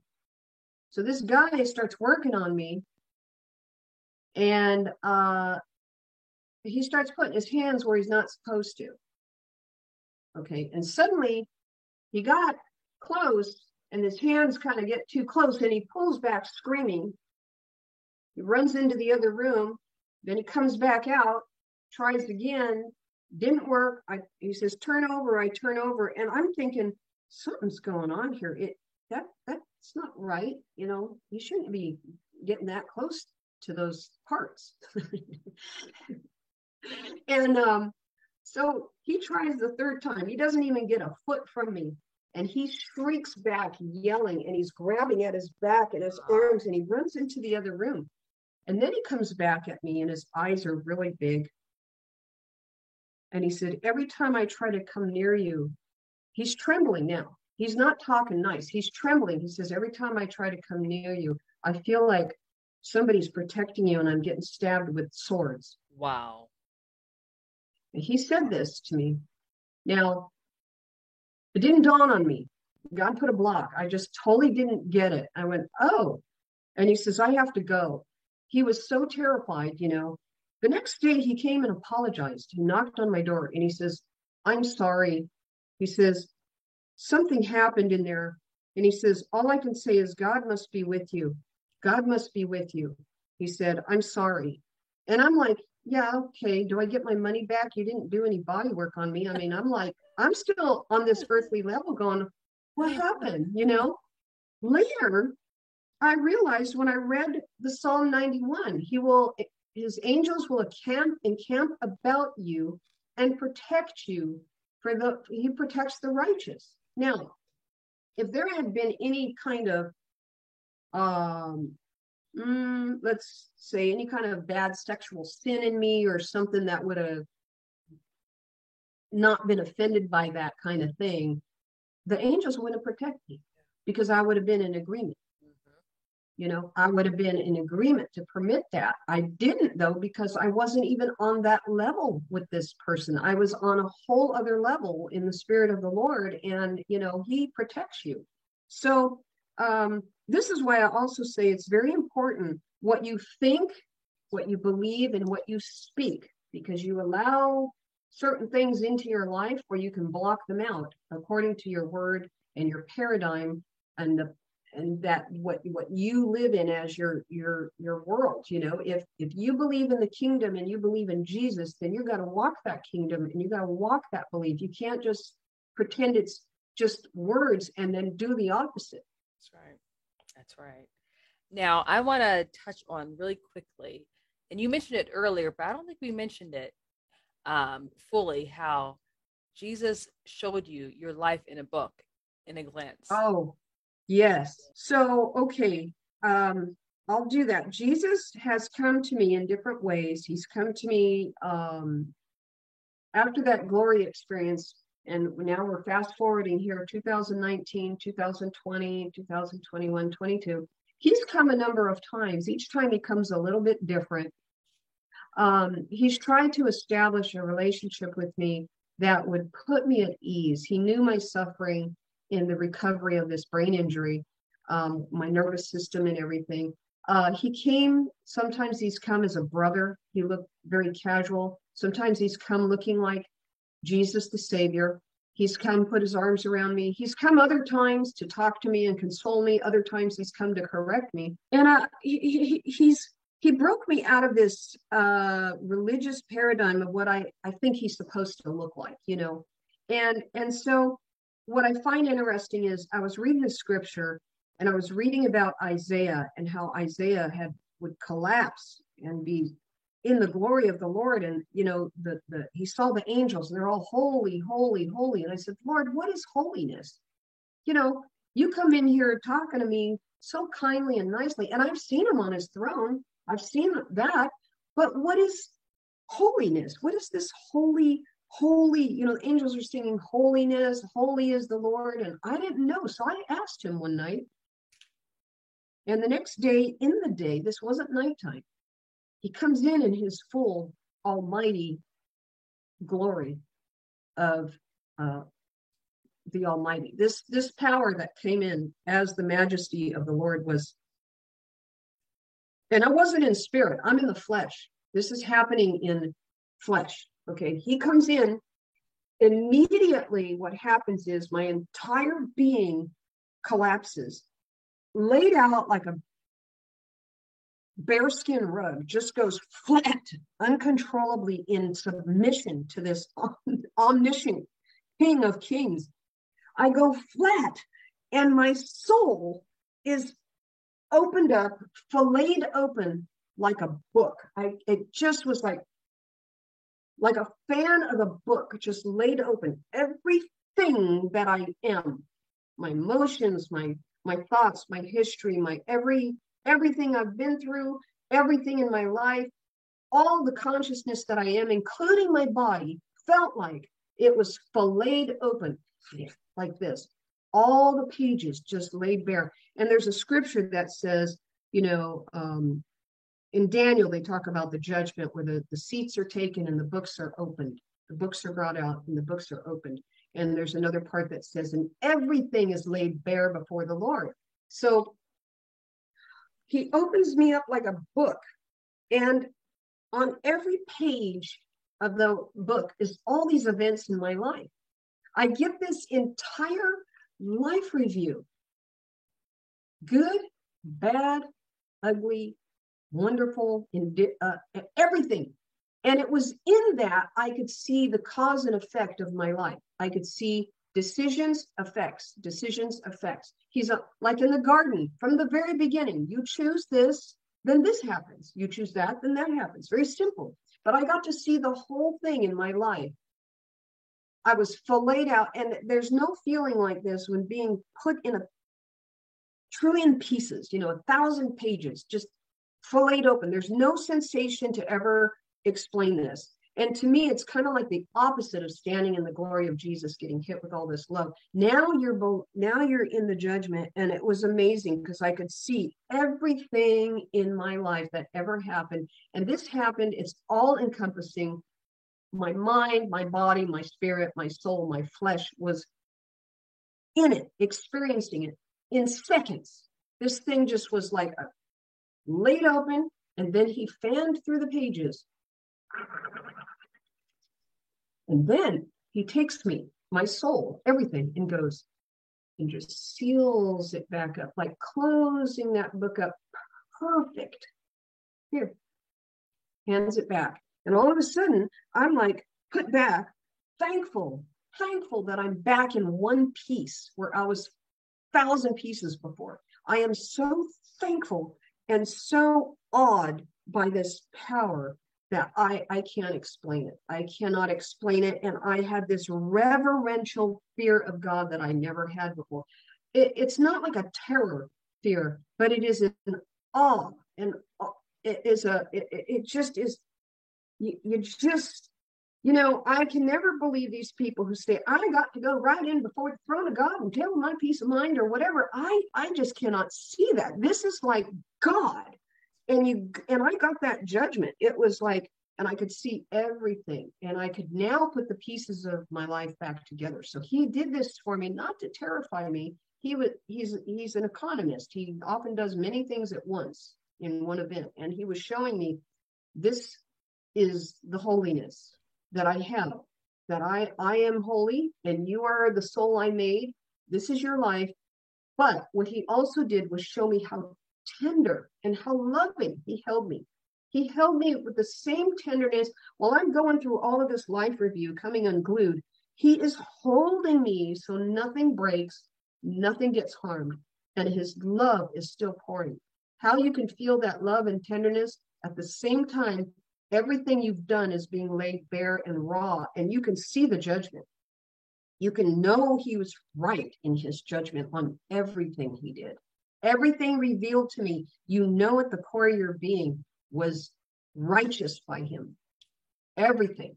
And so it was the most eye-opening, now, when I go before the throne, praising and worshiping, and if there's admittance, the angels, I'm waiting, hiding in the wings, and I'm waiting for them to, okay, it's okay now. Come. He'll talk with you, or he'll receive you. This is a whole different thing than Jesus coming as a brother, loving on me. This is another part of him that we don't see very often, but it's there. And then there's that warrior Jesus too that we didn't talk about. Wow. Okay, so all these different perspectives of how you see Jesus. The paintings behind you, are those paintings of how you saw Jesus in different ways? Yeah. When I was in med school, I think I don't know if we talked about this, but when I was in med school back in 2005, 2006, and before, I had an experience with Jesus where my heart rate had dropped really low. I'd been working really hard and going to school and working full time, and my energy level had dropped, and my heart started going down into the 40s. And I prayed for 6 weeks for a miracle. Nothing happened until that 7th week, when I got an epiphany about my prayers and how to pray and what to pray. And I got out of my paradigm of illness and began to praise him and worship him in a way much different. I began to rise up in the spirit and pray from that level. And I got my miracle. And in that time, Jesus came. First, there was this big bright red light that had come into the room, and it was pulsing. It was alive. It was just beaming with life, so powerful in its concentrated form that when I looked at the light, it blotted everything out in the room. And in that pulsing light, it was kind of red and orange and pinkish and swirling, but powerful. And then Jesus emerged, and he shoved that light down into my chest. And then it went into me here, and it filled me and all the way down to my toes. And my heart rate went from the 40s on up to 70, in the mid 70s. And I recovered from that. It was miraculous. And I had strength all the way through from that point on. But he looked, now this is the one that you see over my shoulder right there. He looked like this, coming out of that red light. So I did this picture right after the event. It was fresh in my mind. And so I painted this picture of the Lord. And I wanted to capture his essence and how he looked to me, and the kindness. There's something about Jesus, no matter what, whether he's coming in as a warrior or a healer or a brother or whatever, there's a kindness. He says, you will know me by my spirit. He didn't say you'll know me by my appearance. He says, you'll know me by my spirit. And so he's trying to work with me, knowing him by spirit, not by his appearances. So sometimes he doesn't come in looking identically the same way, because he doesn't want me getting transfixed in a religious paradigm or an iconic paradigm. Then this one is one where, when I was flat on my back, 2020, still recovering, still getting well, he began to teach me, and I got into one of these hellish realms, looking around, perplexed again what to do. And an angel said, called out, and he said, only the Son of God, only the Son of God. Well, I'm a deer in the headlights. Yeah, okay, only the Son of God. Didn't get it. Again later, and I went, oh, yeah, Jesus, help me. Okay, I get it now. Call out to the Lord, Jesus, help me. Then the Lord came, and he carried me out of the darkness. He set me down gently, and he was a warrior this time. So this is a picture of what he looked like as a warrior. Okay, he had armor, and he was built up like better than any superhero we have here, And he set me down, and he turned, and I could see his arms, and he had X's, like tattoos, little X's all across. And it made me think of those fighter pilots in World War II, whenever they would bomb the enemy and knock an airplane down, they'd put a little X or a little symbol on the side of their aircraft. So he knew that that's what I would think of. He had put these X's, these little hit marks, and I got it. He was telling me, these are the hits I took. This is what I did. These are the enemies I've destroyed to save you, to help you. These were all the hits I took for you. So when we hear about him saving us from sin on the cross, he did more than that. It's unfathomable, all the things that Jesus did for us. So I see these little X's, and he's letting me have the time to examine this on his arms. He knows I'm an artist. He knows. And he lets me, and then I see the scars, on his arm. He is the superhero of all heroes. He is the most amazing, amazing God and Lord of all. And here's another one. This is when he came to me like a brother. This is him. And I thought, Jesus, you don't even look 30 years old. This was him and he's a kid to me, like my college students. He's like a sweet kid. And he came to me to show me himself as someone I could relate to. And I'm telling you, the tenderness and the gentleness, and yet the omniscient power of this God that loves us, there are no words to describe. He's the hero of all heroes, the God of all gods. He loves us so much, so much. And that 2009 experience of having that complete systemic meltdown, what it did was put me on that battlefield and break off. I either had to go 100% into Jesus and lean on him and his word and the power he gave us, or I was going to die. And this is where I began to really understand our thoughts are things. If I were to have one slight doubt about my survival, my system began to shut down. My heart rate began to stop. I stopped breathing, and I had to struggle to come back. Okay, I'm not going there. If I heard something on TV that was negative, my system responded. And then God began to show me the nature of the soul. He began to teach me through all of this that what we watch is important, what we hear, what we surround ourselves with. We need to create that divine atmosphere of the Lord. If we want Jesus to walk into our heart, walk into our room and sup and dine with us, if we want it, we have to change the atmosphere, because we have to make it ready for the King. And a lot of times we don't do that. We go to church on one hand and we're watching bad movies or yelling at people on the other. I told him, I said, Lord, when you put me back together, I don't want any of that other stuff. I want you to rebuild me. And believe me, when I began to get stronger, the enemy tried to come in and snap some pieces back into me. And I said, no way. Well, I just want to promote you a little bit, because the picture to your right, I believe on your right shoulder, of Jesus. Well, that one, I'm gonna get to that one, but those two are my personal favorite. I know everyone has their own favorites, but the picture of Jesus over your right shoulder is the closest I've seen ever of how I saw Jesus when I saw him in authority, and how we even confirmed with each other, how I told her how when I saw Jesus, he was very masculine. That's it. He was very masculine, and his face was beautiful. Like that. That's the closest I had gotten. And the one, that's the picture. That's it. Yeah.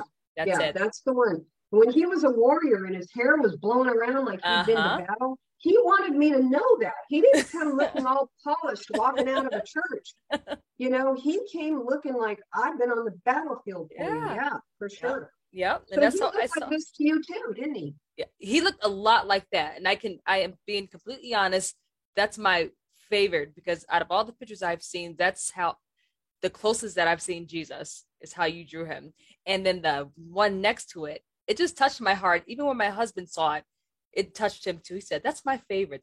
Because it's something in it. It's an anointing in that picture where it screams faith, because I always go back to that verse but the story of the Roman soldier who had faith that Jesus said he hadn't seen a faith in all the land except the faith of that soldier. Could you just tell us a little bit about that one, Tina, please? Because I really love that one. Yeah. So,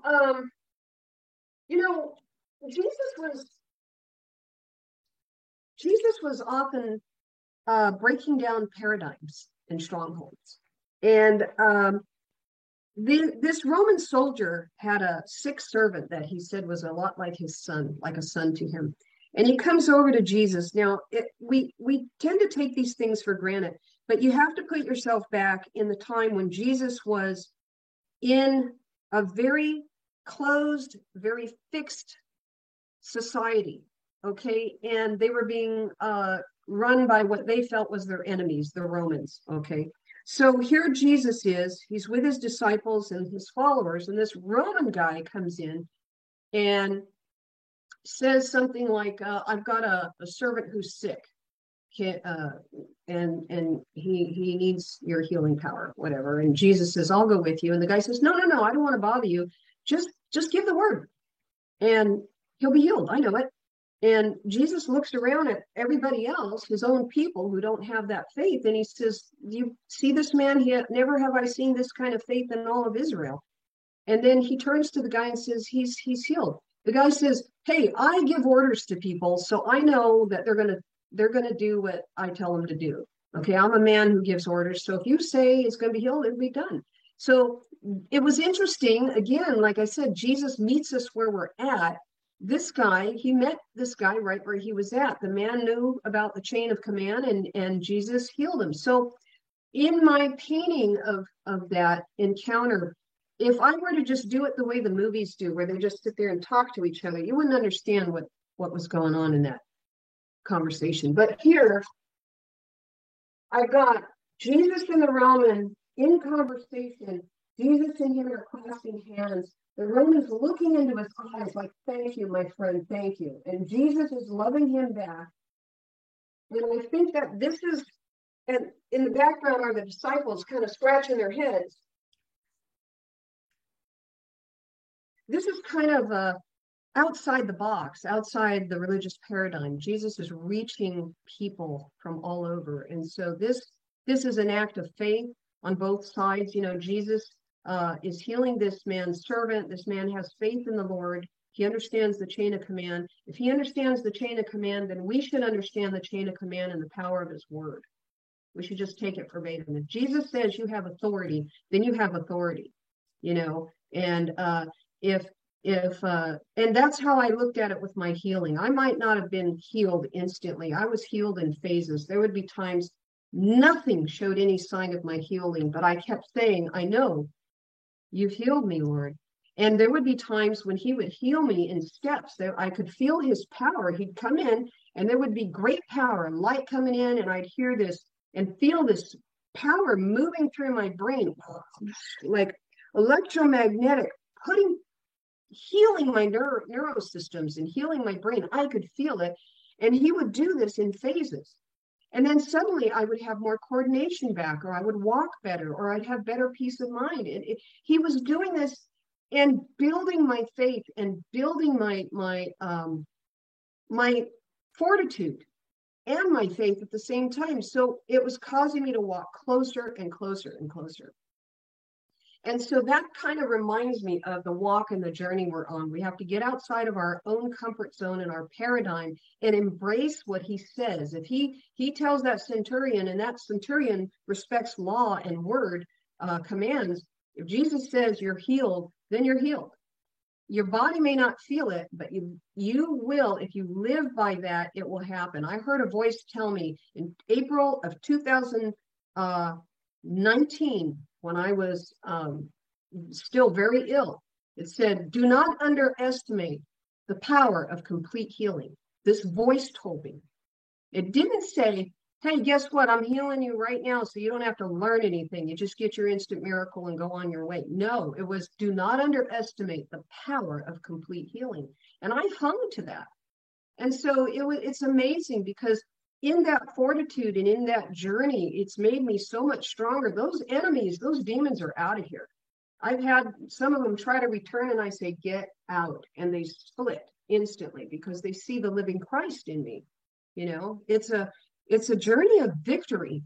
It's a total journey of victory in the Lord. He gives us that and we walk with him, but we can't appropriate it unless the relationship and the love for him is number one. That's the biggest thing we have to do, is get him number one in everything in our life.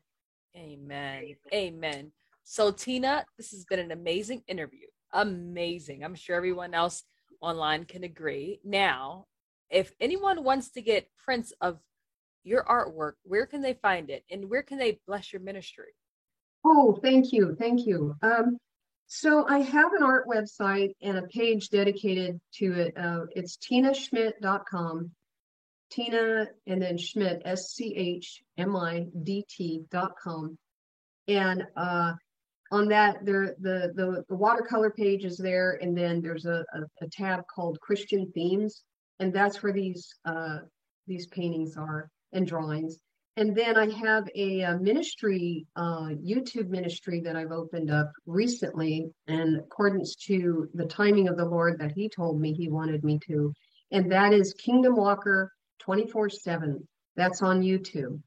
And then I have a regular art ministry, Tina Schmidt on YouTube. But the main thing really is Kingdom Walker 24/7. And I do post videos. I post some of my encounters on there. I post some things from my notes. I think I remember telling you that through all of this from 2019 to the present, I've written like 16 volumes of notes that those questions, when standing in the glory of Jesus in 2015, those questions were all answered. But I didn't have access to them until I aligned to Him, made Him number one, walked in the Lord, and stayed close to Him. Then He began to open up the halls of the halls of knowledge, the halls of wisdom, and all of that began to come back to me. And so, and even now, more revelations. I'm working on volume 17. So, yeah, I'm starting to put some of those things that I've learned online too. And is that going to become a book? The book, I cannot get 17 volumes in a book. So the book is going to highlight certain things, but the book will really be kind of a way to, first of all, learn of the power of walking with the Lord, His power to help you overcome every challenge, and also the way to overcome the enemy. Because we're doing battle here, but we're really not quite understanding how to do battle in a way that is effective, that it should be. And I often inquired about this. I asked the angels, I asked God, I says, how do your angels do it? How do they battle? I've seen them battle the enemy. How do they do that and have such amazing, sweet, and powerful but kind dispositions? How do they not come out of that being baraggled and beat up? And it's all about our relationship in the Lord. It's all about worship. It's all about praise. It's all about His glory, and not about these licking our wounds over and over, you know? That's right. That is so right. All right, Tina. At the end Thank of you. every show, we always have the guest pray for the audience. And that's what I want you to do. I would like you to pray for those who are watching and are amazed by your testimony, and say to myself, or to say to themselves, Lord, please let me have these close encounters with you. And I know it starts with a relationship with Jesus Christ. So could you just pray for all these individuals who really want what you've experienced and who really want to know Jesus and want to know how to get there? So could you just please lift them up in prayer? Yes. Okay, I will. Thank you. Father God and Jesus, you are one, and we recognize you as one. We thank you for all that you have given us. We thank you for the day you have given us and all the good in it and the glory that we can give you of everything good that happens in our day. Lord, I'm praying right now. We come together to honor you. And we pray right now that people receive revelation and hope and grow in a new way. Like Paul says, we become new, a new mind in Christ, a new being in Christ. And we pray for those strongholds of blindness to be broken off. We pray for the lies of the enemy to be broken off. We pray, Lord, for people to have a deep and profound love to pursue you. So help them have that desire in their heart. I pray that you give them fortitude and courage and peace as they pursue you. I also pray, Lord, for giving them a spirit of discernment that they begin to become aware and awakened when they are not walking in alignment with you and your will. I pray that they come to understand and realize that you are there for them. Give them revelation of you being there for them always, and help them break off the strongholds, the lies, the false voices of the enemy that continues to try to separate them from you. I pray that they develop a deep and profound trust for you and make you number one. And now I pray that you open the door of their heart, the eyes and ears of their heart, that they may hear and see all that you have in your heart of love for them. I pray for every one of them who now comes before you in honesty. I pray they develop a relationship with you and come before you with their sins, their confessions, their heavy heart, and bring it out all before you, and then trust you, Lord, to help them so that they can get rid of these problems that plague them, and they can be uplifted, and they can embrace all that you have to teach them. I pray that you encourage them in your word, which unlocks your presence that can be there in their life. I pray for each and every one of them that your love will overshadow them, that the power of your word will help them, and that the eyes and ears of their heart will be unlocked and opened as they pursue you. I pray you give them strength and courage during the long dry seasons, and that they are uplifted in you and praise you and bring you honor and glory as you help them and walk side by side with them. Give them the awareness that you have never left them, that the love you radiate out to them is eternal, and that when they draw near to you, Lord, they'll have it. So I pray for this breakthrough. I pray for binding of the enemy and the blindness, that it will be taken away, and that they can have their desires with you to come true. Go before them and make the way clear. Set your armies of angels before them and make their way clear so that they can find you, Lord, and pursue you, and to have that oneness with you. I pray that the fire in their heart will never die. You say you give us a cloak of zeal along with our armor, and Lord, give them that zeal to always pursue you and to be close to you. I pray that so that the riches, the treasures, and the abundance that you have for each and every individual will become their victory and testimony on earth. In your mighty name I pray, Jesus. Amen. Amen.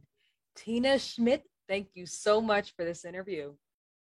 You're welcome, and it was my pleasure to glorify Jesus, and all that he has and does for us is amazing. There's so much more behind the scenes we don't see, but what he shows us is enough to bring him glory and to welcome in and herald his kingdom in on earth.